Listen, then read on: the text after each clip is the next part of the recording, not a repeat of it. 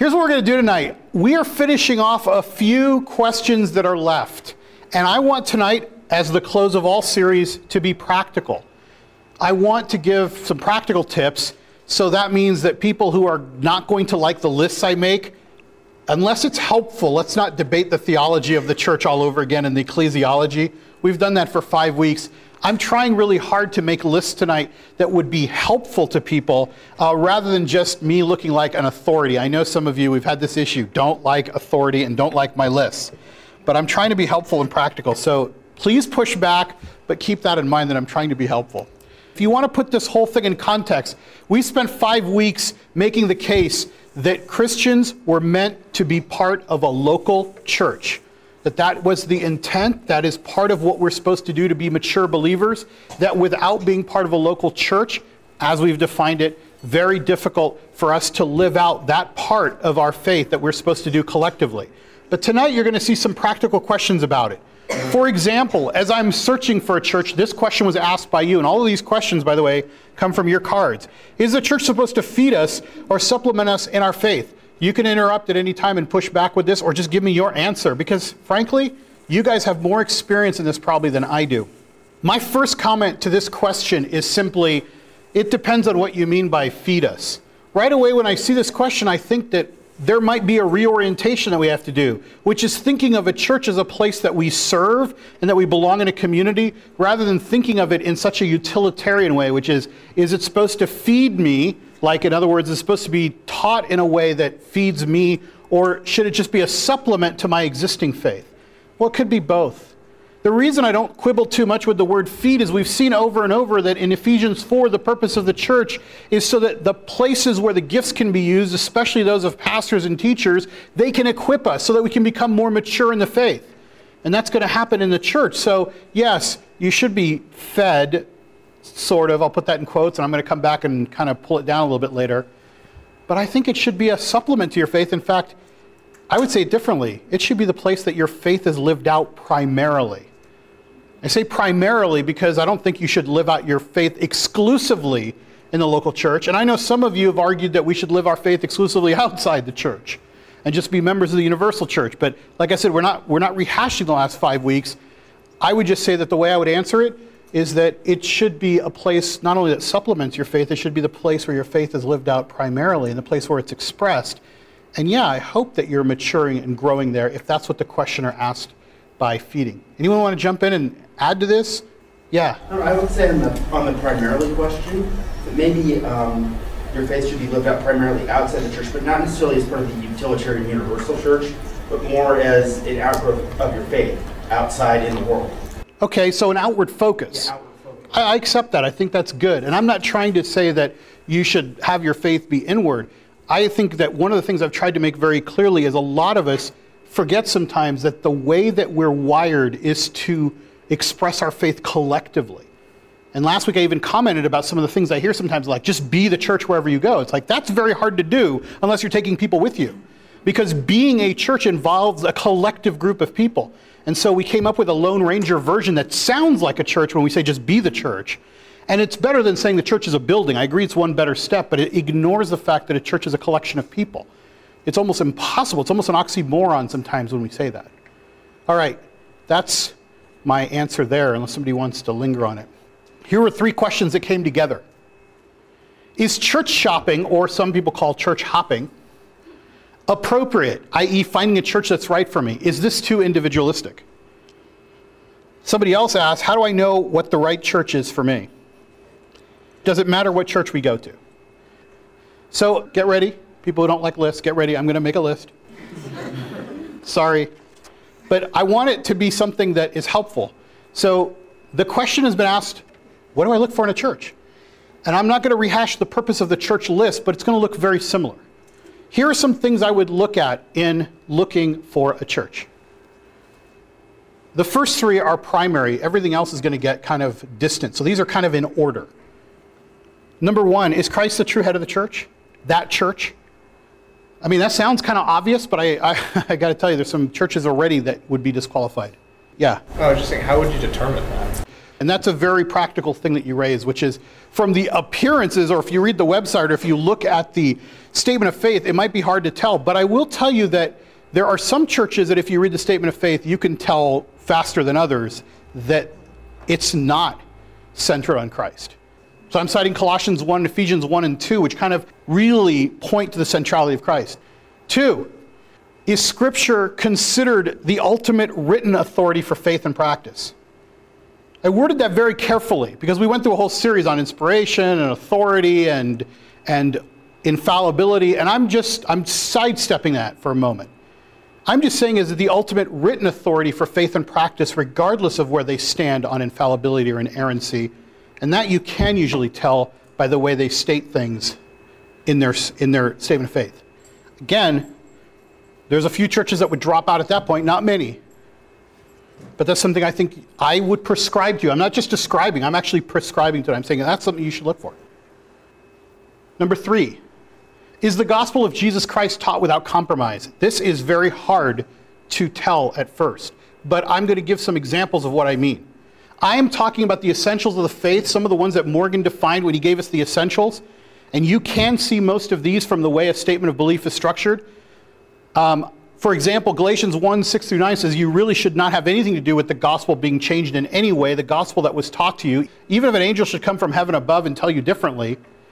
So I'm talking specifically about the fundamentals, like faith in Jesus Christ, like the exclusivity of Christ, which is becoming harder and harder in some churches to maintain. The deity of Christ, salvation by grace, Christ's bodily death and resurrection, God's triunity, the fundamentals.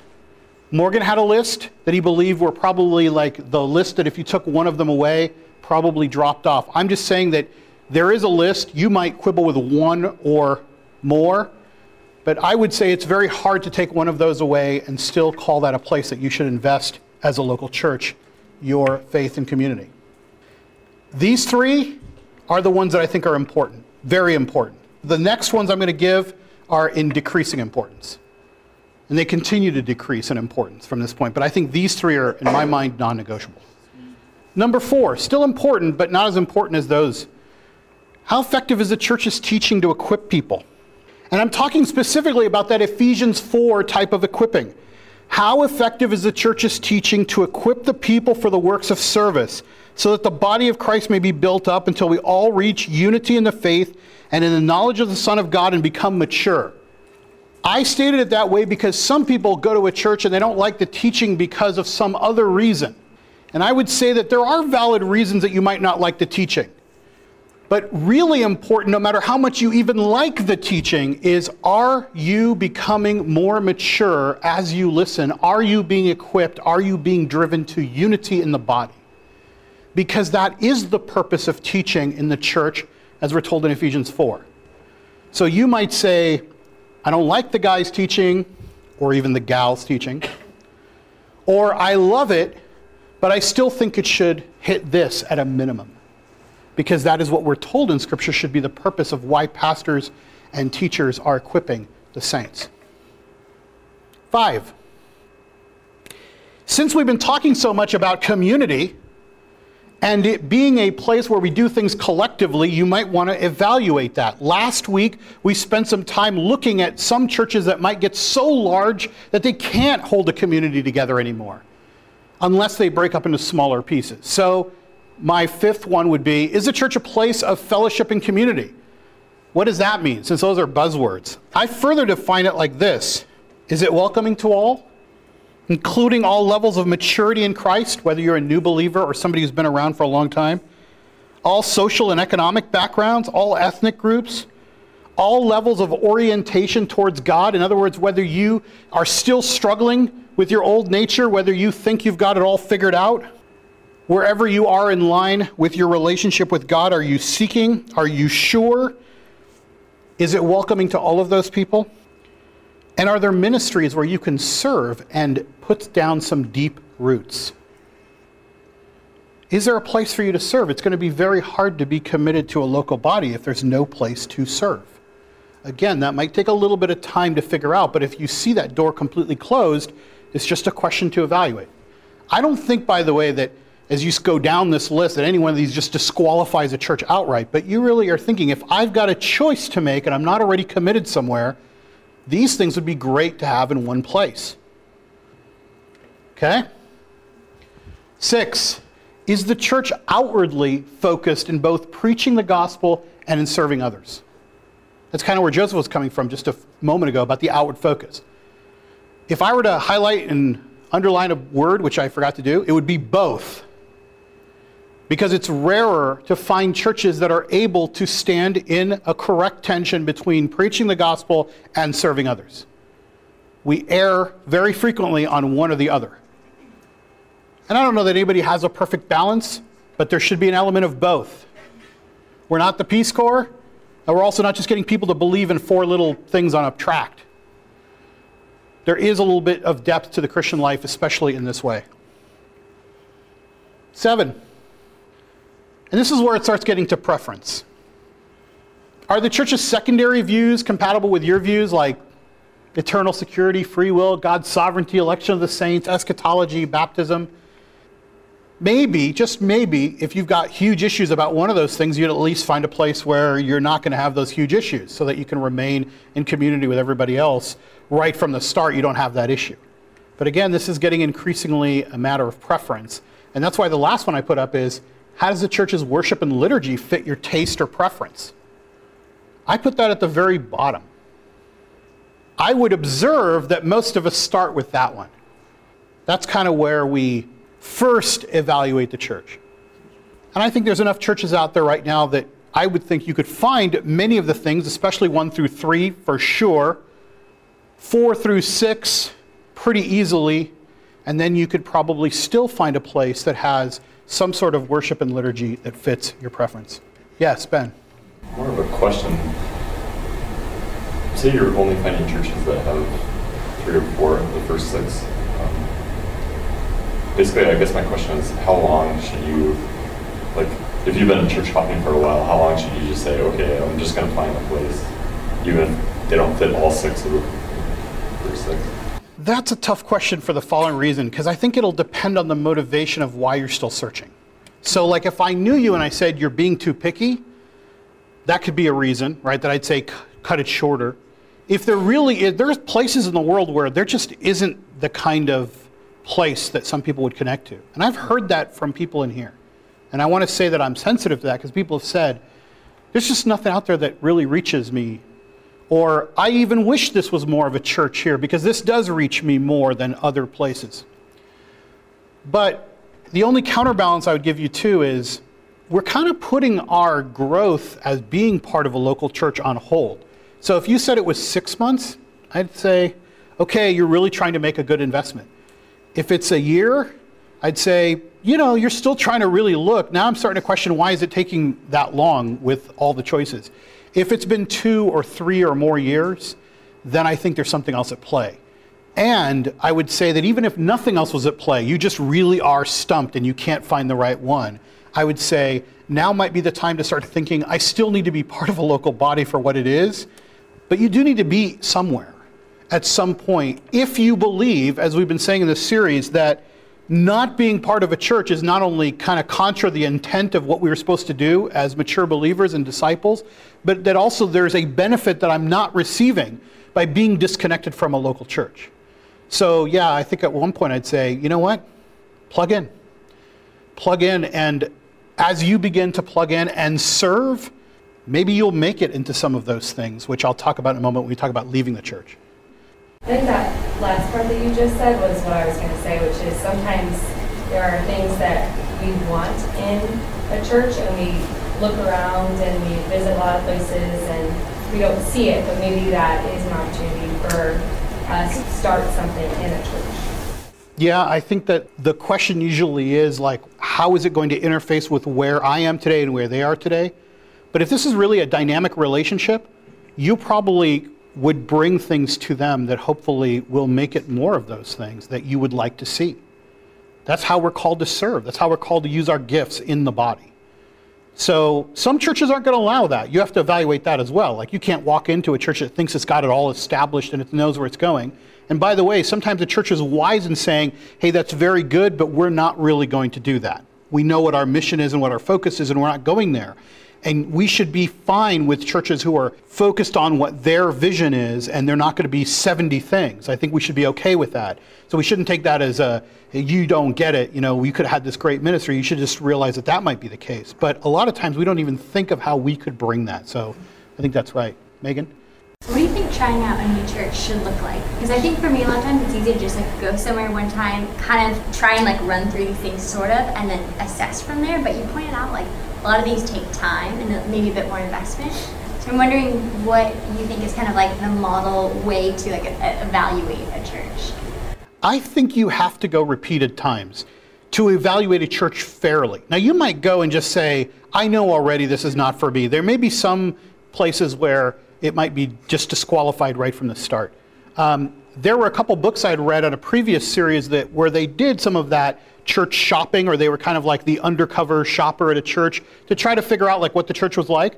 But one of the criticisms that I think was fairly leveled at them was, you went this one time. It's very hard to draw a conclusion of what this entire church is by the one visit that you made. And by the way, visiting a church is often very Sunday-centric, right? That's when you visit a church. You may not know what they're like in the life of that church or in its other activities, because you might just read, oh, they do this. Everybody does that. But you might not know that going to that event is one of the best expressions of that activity or that way they go deeper.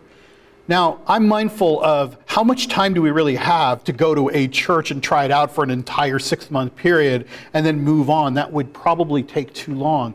But every relationship is like that, isn't it? There are a lot of relationships, I would say, that you can know right away, that's not the right relationship for me, whether it's friendship or dating or whatever kind of normal relationship you could have. You can just go, no. There's others that you kind of have to sit with for a little while and say, you know what, I can't judge it by the first time that something happens, right? I need to kind of say, all right, let's try this again. Let's try this a little bit longer. That's to fairly judge. Right? And I think also to get away from just a pure Sunday mentality of all I know is this 1 hour service that they did. And they might say, hey, our Sunday service is okay, but that's not what we're about. We have much deeper expressions that you would really get excited about, but I got to get you into them, and that might take time. Morgan? Yeah, I think that's where your point number 4 maybe needs to be seen again with the fellowship with others. I think you got to get to actually, I would say after maybe a second or third time where you actually start talking to people and actually, is there a fit of relationship here, or are there people you could see yourself growing in Christ with? Because that's what church is supposed to be, journeying together in knowing God and knowing others, and so you need to quickly, I would say you need to quickly get to the point where you're trying to evaluate I actually kind of jive well with these people, or, they even, maybe they challenge you in certain ways, but relationships need to be central in that decision, I would say. Okay. Joseph? I would say jumping off of that, then from there, once you have some of those relationships established, then see, is there a place to serve? Is there a place where you can get involved serving? With the relationship first, then serving, and then from there you can really make an accurate choice decision. I think serving is the key. So if you've tuned out, come back in for just this 2-minute right now. If I could be Pope of the church for a while, there'd be a lot of things I would change, I know. But one of them is I would probably get rid of purely small groups that meet for just small group purposes, and I would turn them into service groups. I think that we build relationships, we get to know one another, and even if there was no relationships, relationships grow when we serve together. I think that a large part of what the church was supposed to do was to serve together originally. Now, I will say the Bible doesn't give us a lot of direction on these points, because when it was written, especially as Paul's authoring the New Testament portion in the letters he's writing, there aren't all these churches on every corner that you could just go to and say, well, I'll try this one, I'll try that one. There was a church in your city. If you didn't like that church, you were going to go to a different city. You had to move because there was probably only one church in the city. But that tells us something about their view of choice. It was really stick with the people that are here and learn to serve and love and grow together. They didn't have the choice, so maybe if they did, maybe they'd be just like us. Maybe they'd be spiritual tourists from church to church. All right, I don't know. But because they didn't have it, much of the language that's written is bear with one another, put up with one another. That's the language that he uses when he's speaking to the churches in Ephesus. He's saying bear with one another. Why? Because you have this place and you are part of the body of Christ and you need to be in the local expression, and this is the only one you've got. So I think service is key. All right, a related question is there ever a good and biblical reason to change churches? Well, it's going to be hard for me to answer the biblical reason because, again, I just mentioned they didn't have a lot of choices, so it wasn't like anybody was writing about when you change the churches. But if somebody can think of a verse that want to push back on that, feel free to jump in. But is there a good reason to change churches? If so, what are they or why not? Yes? I thought of one, where Paul says to Timothy, watch your doctrine closely. I mean, I think there are legitimate reasons to say, hey, I can't travel with this church. Presbyterian church comes to mind where you have that huge split between, okay, we're going to allow for, gay ordination and we're not. And so you do, that you might say, okay, that might be something for you where I can't travel along with, whichever way this is going. I just can't do it. Okay. Let me give you a little list. I think Morgan's is probably one of the first one on here. Leaving a church, here might be some reasons you leave. First, I think you should examine your motive as to why you're leaving. And I don't even have a prescription of what your motive should be, but we don't even often do that.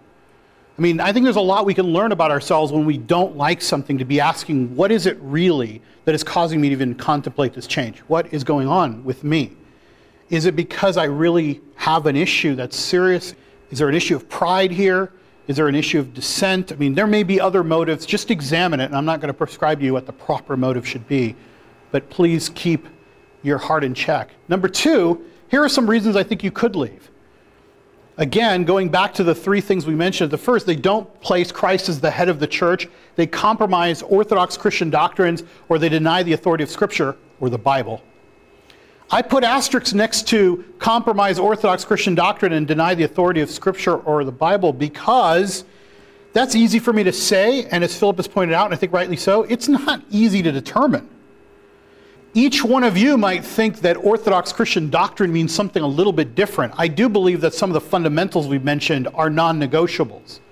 But you might not even agree with me. And you have to come to terms with what those things are. Study after study says that like people in the younger generation of 20 to 30 have issues with the exclusivity of Christ. That nearly half of the people who answered the survey said they didn't really buy into the exclusivity of Christ. I could stand here and pound my fist on the podium and say like, no, that's an absolute essential. You might have an issue with that. All I'm saying is that would be a reason to leave.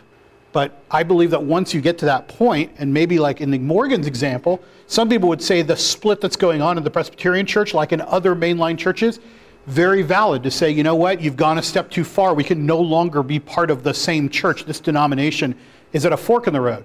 And other people would say, no, that's not really fundamentally Orthodox Christian doctrine to the point where we should be splitting. Okay, so like I said, I can say what you should be looking for. It's just a little bit harder, and I'm going to admit that up front. It's a little bit more nuanced. Those are some reasons to leave. Here's a reason to consider staying. This goes to what we've already said. Maybe you will be the person who brings about some change. Like it says in the book of Jude 3, it says that we are to be contending earnestly for the faith which was once for all delivered to the saints.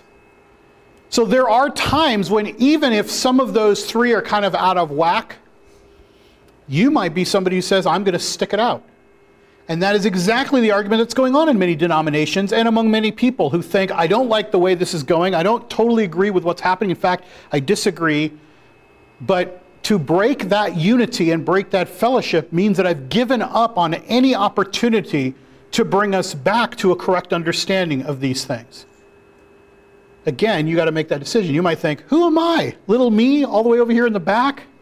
No one's going to even listen to me at this thing. All right, that's a decision you have to make at that point, but I would at least consider staying, especially if the issue is something else. Like we were talking about further, like you don't see a certain program that really needs to happen. You don't see a certain service area that you think is sorely missing. I would try to be that before you decide to break fellowship with that church. Again, uprooting is you lose the benefit of the connection. You might say, I don't have it, never been there. Okay, I'm not saying don't go, saying just before you hit the door, think about that. Here's another one. Consider staying if the reason that you're leaving begins with these words, I'm not being fed. And I really emphasize the word consider, because this is too personal to each one of you, and I can't make this judgment as a blanket judgment, but I want you to at least think about it. If we are to be servants and disciples and disciplers of others, one of the chief reasons that people leave, at least that I hear to my ears, is I'm just not being fed. We have to at least ask this question. Are we really a starving disciple? Or are we a spiritual glutton? Some of the people in this room have been walking with the Lord and have a relationship with Him for so long that we really should be the ones who are feeding others. And so when I see people who are in that position, who really are mature in their relationship with Christ, and who really have a lot to offer the church, focusing a little bit too much sometimes on whether we're receiving still enough, it's just worthy of a question. Can you disconnect for a while from being fed while you feed others? Can you serve others for a while? I'm pretty sure you can. I'm pretty sure you can go a ways, because I see so much strength and maturity and gifting and love for the Lord and desire for service and even a heart for other people. I see it in you. It's okay if we can serve others during that time period. And there are others where I'd say, no, you really need to stay connected to strong teaching that's feeding you and helping to mature you. So this is not a blanket statement. Just consider it. Jolene. I also kind of feel like with that statement that a lot of times it's almost arrogant to be like, I'm not being fed, so I'm going to find another place. Well, you know what? It seems a little self-righteous. It's like maybe for one moment, if you stop and, like you said, invest in other people and be that person that helps them grow in their faith, God just might teach you a lesson. You just might walk away learning something. Oh my gosh, what? Like seriously, that happens. And I think a lot of times people put their self-value, their self-worth above everything else and above everyone else. And once again, they forget why they even have a relationship with God. Why? Because He commanded it of you. Because He wants you to glorify Him. It's not about you. Yeah, some would contend that the best way that Christians are fed is by serving. It goes back to service again. That when we serve, we are actually more deeply connected to the Lord and are fed more directly from Him than what we normally think of when we think, are we being fed? We're thinking of like the guy up there, the gal up there on the stage, they're saying things that are just like fireworks are going off in my head. That's good, but that's still up here. That's still knowledge, and that's great, and we should be maturing and being equipped. But the place I think that we're the most deeply fed in a way that doesn't disappear 10 minutes after you walk out of the service is probably the way that deals with sinking deep roots and living with people that you serve. Last one. If you do leave, one of the warnings we have in Scripture that I'm citing from 1 Corinthians 1:10 is we should do so without dissension, without causing controversy. And that is a way that some of you might think, well, yeah, that's exactly what I'm going to do. I'm going to slip out the back and no one's going to notice, right? I'm not going to say anything. But there are plenty of churches that's exactly what has happened, is dissension, controversy, people stealing, whatever happens, public discourse that's probably not edifying at all to anybody. So that's one way. Another way is that, if you really do have something that's valuable to say, you can say it on the way out that's helpful, but some people have tried really hard to injure those that they're leaving just by the words that they say. Because of some issues that are going on inside of them, they decide just to unload on all the people that are left behind as if that's somehow going to be edifying. That's something we should be very careful of. Yes? Another thing to be careful of is oftentimes when a person of influence leaves, they take a lot of people with them, not intentionally at all. They leave, so they have to be careful about how people-wise, what's going to happen with the people left behind. Because even if they just slip out the back, oftentimes there will be controversy, people will leave. Okay. Look, it's very hard in a very consumer-driven culture not to be consumers when we come to religious expressions in our faith communities. But when we do that, we're actually turning them into the kind of thing we don't like. We keep talking about what we don't like, but we're actually part of that. So in selecting and leaving a church, I would just say consider some of these factors. They're not normally the ones I would say we think of. All right? Okay. Some real miscellaneous things to wrap up. Some few left. 2 more screens, I think. Should the church denominations try to unite? Yes. I don't know if it's going to happen, but the answer is yes, they should try really hard. What are good reasons for churches to split? Are there any? Well, other than the one that Morgan was mentioning, where you really do have a significant issue of the fundamentals of our faith. I don't know many great ones, but I'm not going to talk too much about denominations because we covered it at length in our unity section in our series on Ephesians about unity in the church and denominations.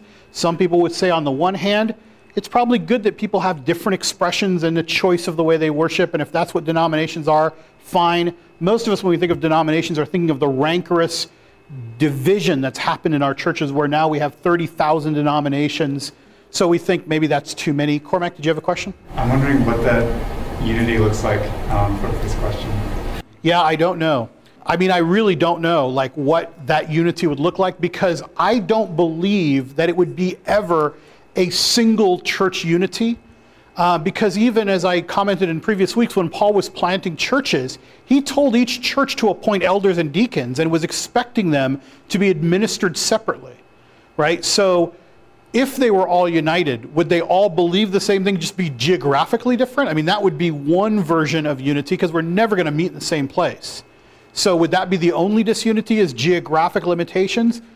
I think there'd still be more, right? So let's at least say what it's not. It's not an absolute one world church, because I don't think that's possible. That's the universal church, which we've talked about over and over, doesn't meet, doesn't have certain things you got to do.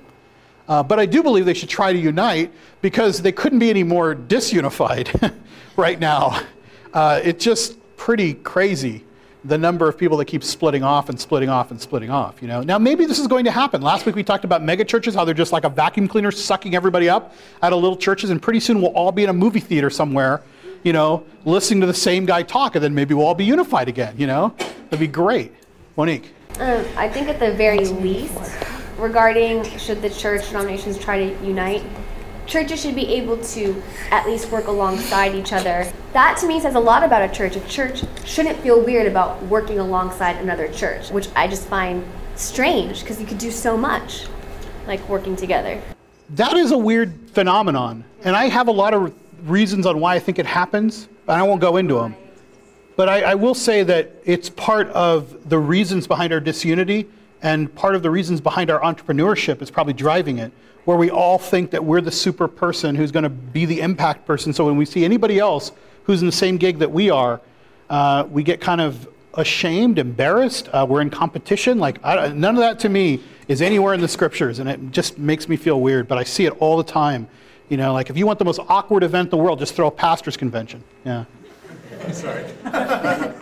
I think when you kind of see churches work together, like a lot of times I'll see kind of an older church with a building, kind of rent that out to, you know, a younger congregation, maybe one with like a cool one-word name or something, but like that congregation might be kind of involved with another denomination.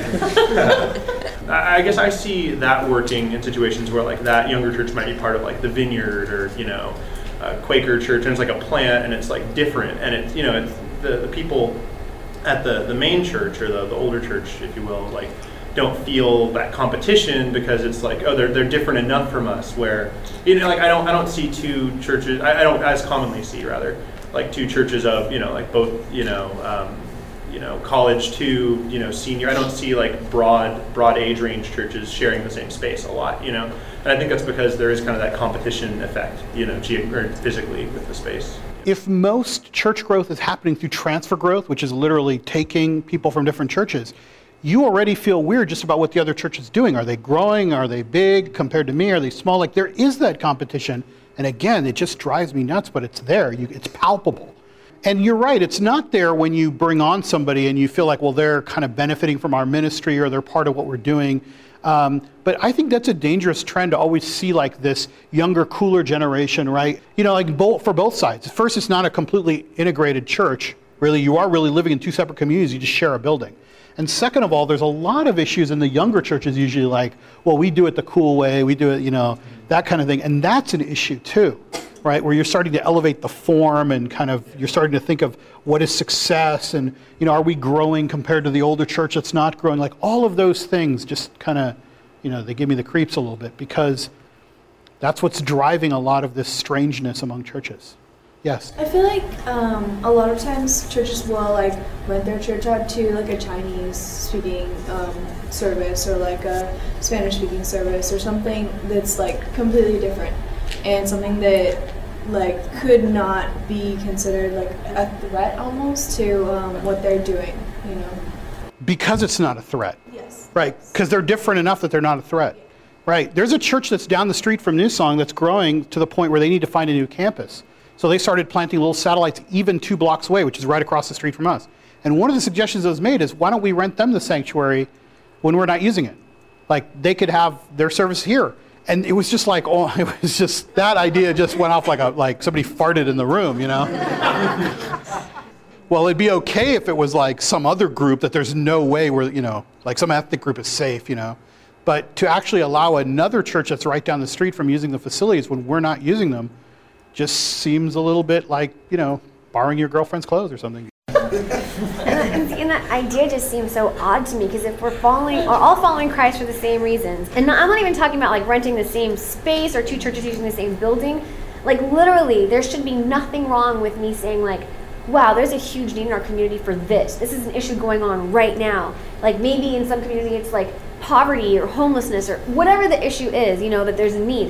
Why couldn't I go, like, if I'm at one church, go to another church and say, we could use, like, the manpower. Like, will you join us on this? Can we do this project together? And, like, just know each other. I don't understand the big deal behind that. Like, there's so much pride, I think, that stops anybody from doing that. And that shouldn't be unheard of. It shouldn't be weird for me to be like, oh, I know your church, like I know your pastor, and this is my church, and we're 2 blocks away. And there shouldn't be anything strange about that. Yeah, it's ironic that all of you in this generation want to belong to the one world church, the universal church, and not a local church. And yet the funny thing is most local churches, the way they operate, they really don't want the unity that comes with that. They want their church to be hugely impactful and to grow like crazy. It's just an ironic point, yeah. I think for some churches, we've got this one thing and that's good enough. Now we don't have to deal with any of them any other time. We kind of keep them at arm's length. We know what they're doing and that's about it. And then, so they work with them on that one or two ministries, and then, but there's no actual real spirit of cooperation. It's just a thing they do to say that, yeah, we work with other churches. Yeah, I mean, that question about the ethnic churches is just weighing on me because, you know, like, a lot of churches boast about a sister church, right? Where's the sister church? It's always some foreign country, right? You know? Like, what if you had a sister church that was like 4 blocks away? Could that be a sister church? Like, no way, man, they're in competition, but we feel good about supporting churches in, you know, Unga Bunga, you know, like all that stuff, right? As long as it's somewhere far away and we can say some funny word on Sunday morning to introduce it, like, that's strange. Philip? Well, I think one of the things, like, I think that's largely because of churches' focus. I feel that most churches focus on, like, themselves or Sunday mornings, not necessarily doing service or outward activities. And I don't blame that on churches. I mean, that's the people that go to churches, including us, like we don't want that most of the time anyway. Like, speaking generally, not in anyone specific, but like, I think most people who go to churches go so they can go on Sunday and then leave. Whereas the primary purpose, if it was service and outwardly focused, then I think it would be easier for churches to want to work together. I'll add to that by saying there's a lot of literature for pastors written about how if your church is not growing, it's dying. They've been brainwashed for the last 20 or 30 years to accept the church growth model. So this isn't just about the congregation going on Sunday. The people who work there, who live there, who love this church and serve it, are living under a paradigm of church growth and church impact is all there is. But you see that only from your church outward.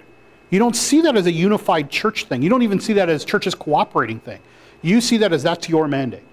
And I will confess that that's harder to shake. Like, I can sit here and wag my finger at pastors, but I'll tell you, if there was an interactive forum with 30 people meeting right over there, I'd be a little weirded out by it. I'm like, hey, that's our model. What are you doing over there? Like, how many people you got? You know, you got 2 screens? Like, that's kind of weird. Right? So it's easy for us to say, but I will tell you that because of a lot of things, bad paradigms in ministry that we all need to shake, we need to get over ourselves and over the impact we make. And I confessed a number of weeks ago about how difficult it was for me to learn about how to serve Christ with Christ being present, not like some absentee landlord. I think if more churches could do that, forget more churches, if I could do that, then we could be more unified because we'd see ourselves both working for the Lord, as opposed to like, hey, the Lord left you a task and you got to really rock this thing and deliver it to him with a big bow when he comes back. And that's the paradigm of church growth, I think. And so it kind of screws us up. Yeah. Yeah, I think with the causes and with something big that churches want to get involved, I think yes, the bigger things kind of tend to like drag multiple people into it. And I think one of the reasons why it takes something that big is because everyone kind of wants to own the responsibility or like the glory or like have it be their like branded ministry or whatever. Up in Santa Barbara, I went to school. Like there were these fires in Montecito, and a bunch of like Westmont burned down and stuff, but a bunch of houses too.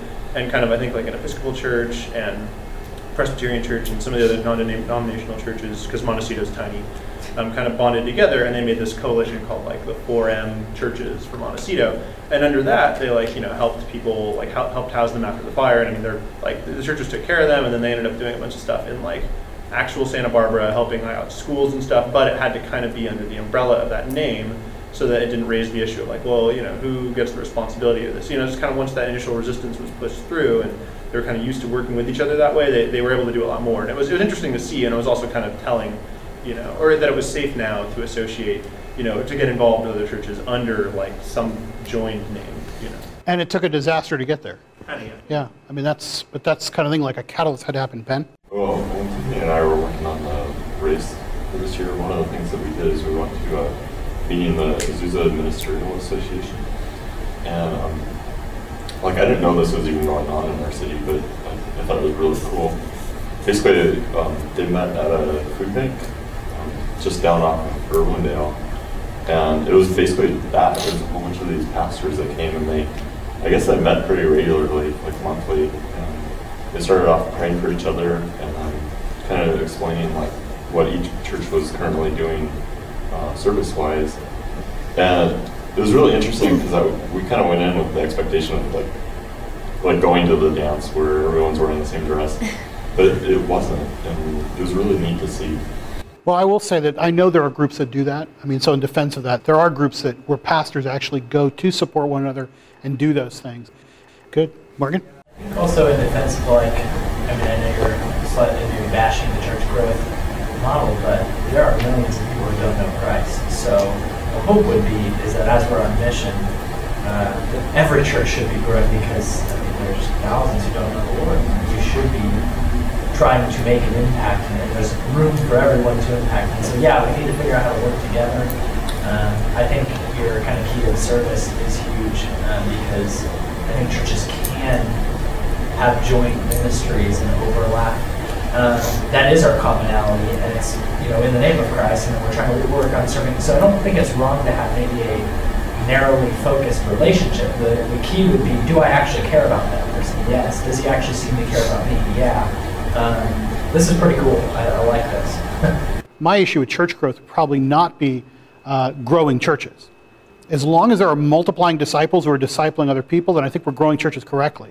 If we're growing churches by grabbing people from other churches and building this larger and larger circus environment, that I think is where you can say that the church growth model's kind of veered off. There's been such an emphasis on it that we've almost done it in a strange way. Let me just continue real fast. Does the disunity of the church pose a threat to the Christian name? Sure. I don't know how deep it is, but I do believe that Jesus, when he prayed that people would know that he was who he said he was by our unity. So of course it affects Christ and his name and his body in the world when we continually fight. Now there may just be different expressions of the church, and if we were all unified in some other way, then that probably wouldn't be a problem. Again, see our discussion in Ephesians on unity of the church, because I don't want to go into this too deeply. Is it a big setback in a sense that it goes against how the church is the body of Christ? Yes, but we're never going to lose our membership in the body of Christ. And would Jesus be okay with all the denominations? Well, I'm not going to speak on behalf of Jesus, but I would take a guess. And say he'd probably have a few issues with the fact that his people are so fractioned and so divided on so many things, and focused on those things as opposed to focus on what we should be doing, and especially with an outward focus on the poor and those who are needy in this world and on preaching the gospel. I think that those things would probably be more concerning. You could almost imagine some of the things that he said to the Pharisees, and you could substitute some of us in there at times. Okay, so those are those comments. All right, real quickly, the last slide. Why is there a need for membership?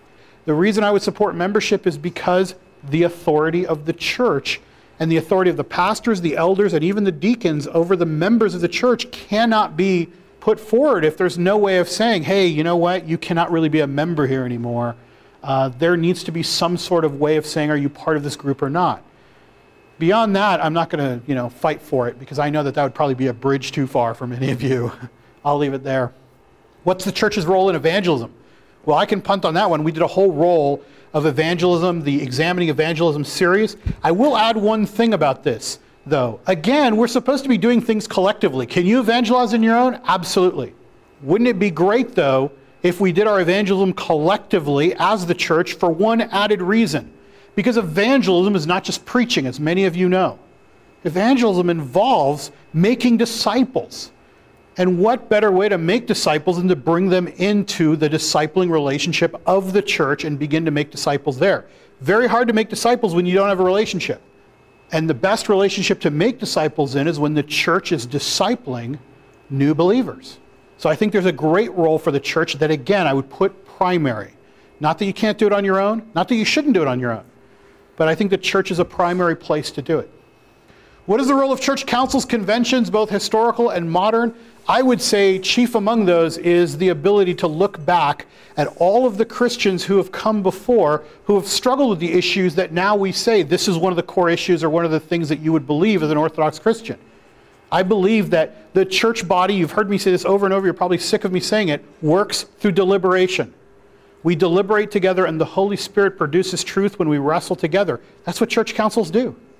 They come together, and the whole kind of diversity that comes together to decide on things, I believe that's the way that many of the things are expressed through the church. Just like in the book of Acts, when even the direction they were going to go on the road, or even the decision on do the new believers have to first convert to Judaism, was decided through deliberation.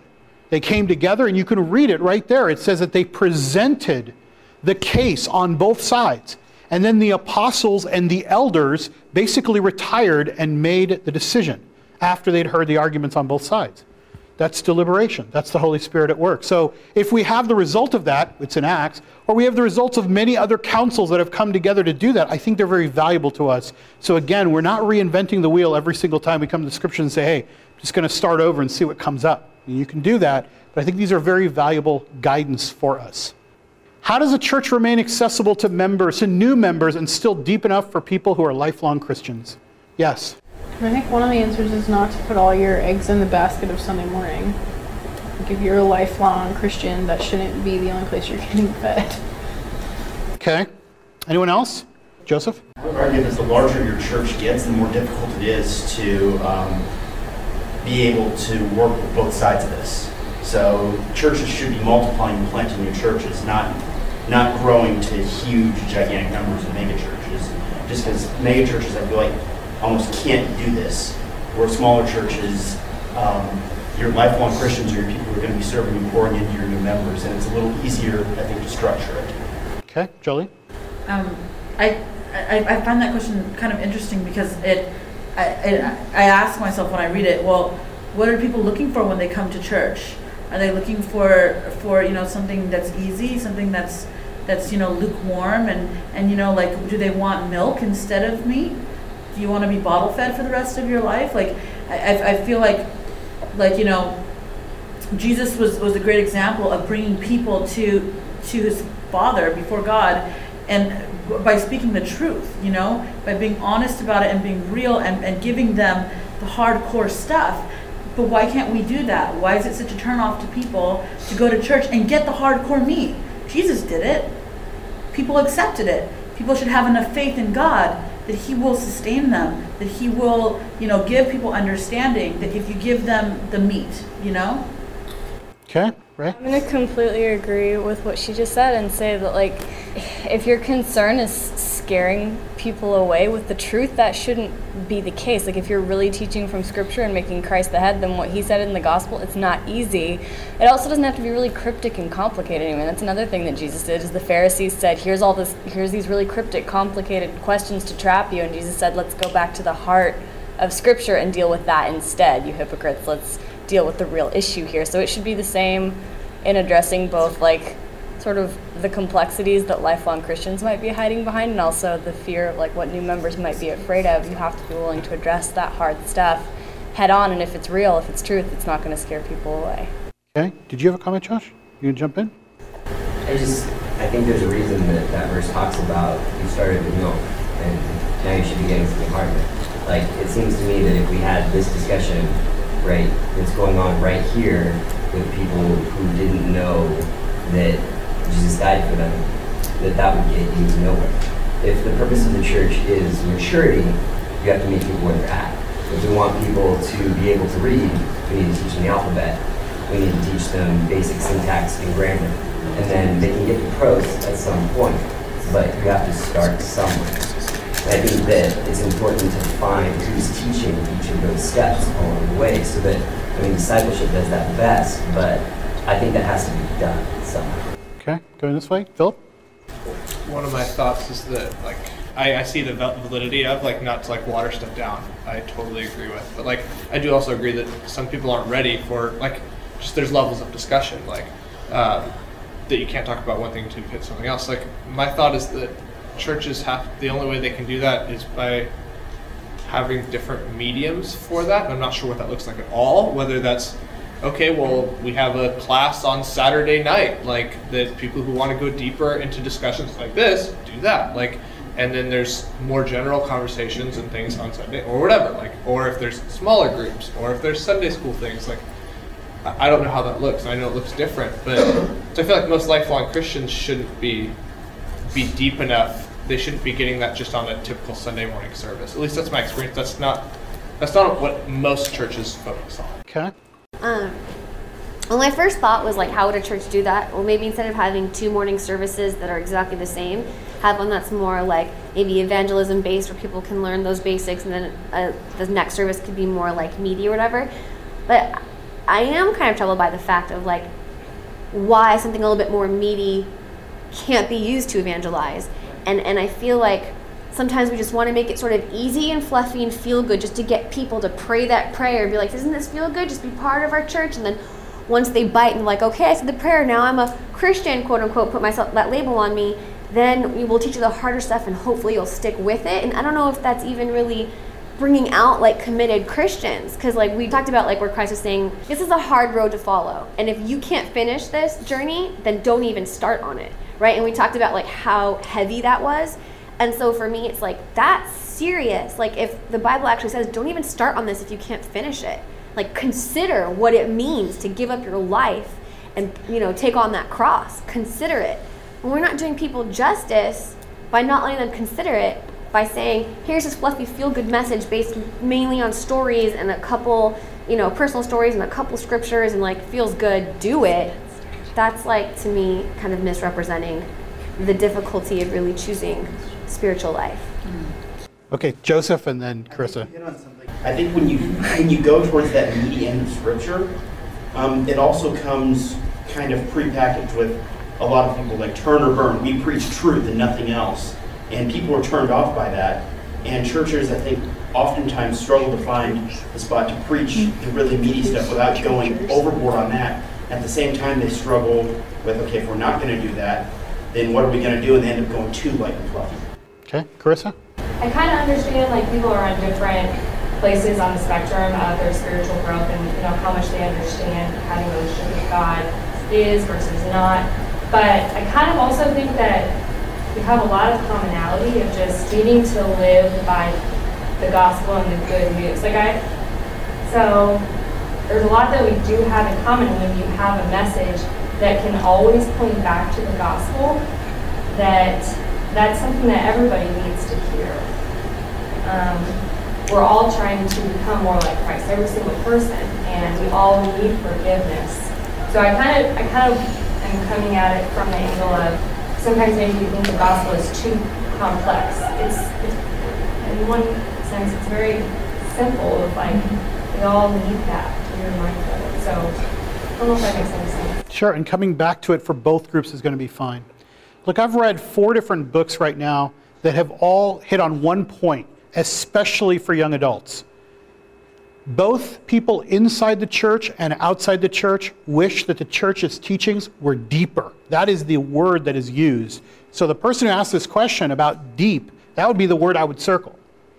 That both appreciate deeper teaching. And while I understand that people are on a continuum, one of the things that keeps them even from putting their foot in the door of the church to even hear about the gospel is they think that we're going to give shallow answers or fluffy answers, or we're not really going to get in to the complexity of life, the complexity of the scriptures, the complexity of the answers that we give. Sometimes they're just too simplistic. They want to go deeper, more scripturally based. And most of the time that means deeper into scripture, deeper into the real teachings, and deeper into places where we can say, I don't really know totally 100%. So people who are outside the church and people who are inside are both craving that. And I felt that. Like, it's true that there are times in here we take on topics that would probably not, in some ways, you think, well, that's not going to matter to somebody who doesn't even yet know Christ. But I'm not so sure about that. There might be people who are wondering, do I even give a chance to this thing? And the thing that's going to make me even give it a chance is that I'm hearing it. It's not fluffy. It's real. These guys are really struggling. There's some truth being produced here. Okay? Yes? We haven't taken into account like the Holy Spirit, and so I just think we should really not do a disservice to God and say that whatever our message is, even if it is deep, you know, God is going to do the work, and He can affect someone, and He's the one that's going to take that teaching and get someone to understand, and so, yeah. Okay. Holy Spirit's welcome here. Totally agree. Last question of all. How do we separate our faith from the shortcomings of the church? This really is the question that probably led to this series. You know, what is hypocrisy? Isn't hypocrisy when we're being very lenient with the way that we live it and very strict on somebody else? Isn't that exactly what happens when we consider the church? I mean, if the church is us collectively living in community together and living out our faith and discipleship, what is it about us that is always concerned about the shortcomings of the church? What about our shortcomings? Aren't the shortcomings of the church the collective shortcomings of all of us? I said a number of weeks ago that it's strange that we are so skeptical of the one institution that Jesus inaugurated. And He knew when He did that it was going to be a collection of sinners who are on a road to becoming more Christ-like. And some are ahead of others, and some are going to fall back, and some are going to fall apart, and others are going to help others. Yeah, there's a lot of shortcomings in the church. I'll confess to you that as I've read the 4 or 5 books I've read for this series about why all the young adults are leaving church, I was so depressed, I want to leave church. I mean, there is so much bad news in it. And we could do a whole series on what a good church might look like if we're going to design a brand new one. We're not there. This series was intended to say we need to belong to a local church. And the idea of the shortcomings should not be our stumbling block, because they're there. And there's many of them. And they start with us. And we can start to unify people together who are just like us. We cannot expect that somehow it's going to be this magical place. I think that the shortcomings of the church were known to Christ because He knew that we would make up the church. But He also knew that in the power of the Spirit, as we are transformed, as we are changed, that collective group should be growing more Christ-like by encouraging one another to do that. And when we fail and when we fall apart and when we sin, He knew that too. That doesn't take Him by surprise. And it doesn't modify the fact that He wanted us to be part of the church. Okay? Yes? Sorry, just something I struggle with that, like, because I agree with you, and like I see my own shortcomings, and other people have their own shortcomings, and et cetera, and like I don't want to put the blame all on the church. Like, what the struggle is for me is like I have my own shortcomings, but I know that I can't deal with those all on my own. I know I'm not supposed to fix and deal with those all on my own. Like, that's something like as a church body, like Christians, like supposed to be loving and supporting each other.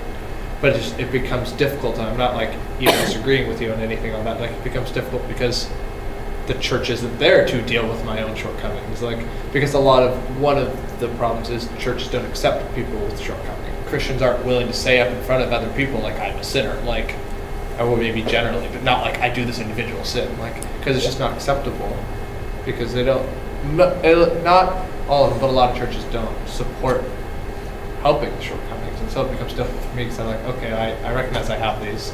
And I recognize, like, therefore, church is a problem too, but I don't think I don't know, like I feel like how do you deal with that? How do you even start that? A more practical question, how do I even start dealing with that if I can't deal with my own shortcomings on my own, but the church is broken and so can't fix me either, like. Right, but I would only say in closing, the church isn't broken. The people in the church are broken. But Christ's intention was that broken people would come together and still be his body in the world. So therefore, it is not broken. He loves the church. He designed the church. He wants the church to continue. We're commanded to be part of a local church, and we are members of the church. That is not broken. And even in that, he knew that we were going to do those things while we're broken. So I think that we need to get sometimes away from the idea that like the church is an it, or the church is a them, and they're this like big collection, and then there's like me with my shortcomings and they with theirs. All of us have shortcomings, and all of us need to be part of the church, and it's very hard to get over that idea because I know people group together and they click together and they form groups, and it does become a this, and I'm a new person, and there's culture and there's society, and there's all these things going on in the church. But in its purest form, in its intention, that's not supposed to prevent us from being in community with one another. That's why I said we could do a whole series on why is it prevented? Why do they do those things? And I don't want to spend all that time doing it, but I would say that's the part of us that needs to be there. Let me close in prayer. We'll continue this afterwards. Lord, I thank you for the church. We take the church for granted. I don't know what it would be like if you acted solely and singularly without your people. I don't know what it would be like if we were left all alone to try to become Christ-like. But you designed us to be in community the way that you, Father, Son, Spirit, are in community and perfect triunity together. And somehow we're better, somehow we're stronger and more capable, somehow our gifts are magnified, somehow we're standing in your will when we are together. And Lord, many of us are skeptical of that. So, Spirit, we leave this in your hands where we always do. We have presented information, now you take it and turn it into transformation. Change us from the inside. May something that we said in this series pique the curiosity or tweak the mindset enough that we would be changing our mind, renewing our mind to becoming more like you. And I leave it humbly there, because there's way more questions than there are answers. And there's way more difficulties that I can see from where I'm standing and from what I'm reading than there is cause for celebration. But in the end, you love the church, you inaugurated the church, and the church is your body. And so we celebrate you, Lord, as our head. We pray this in your name. Amen.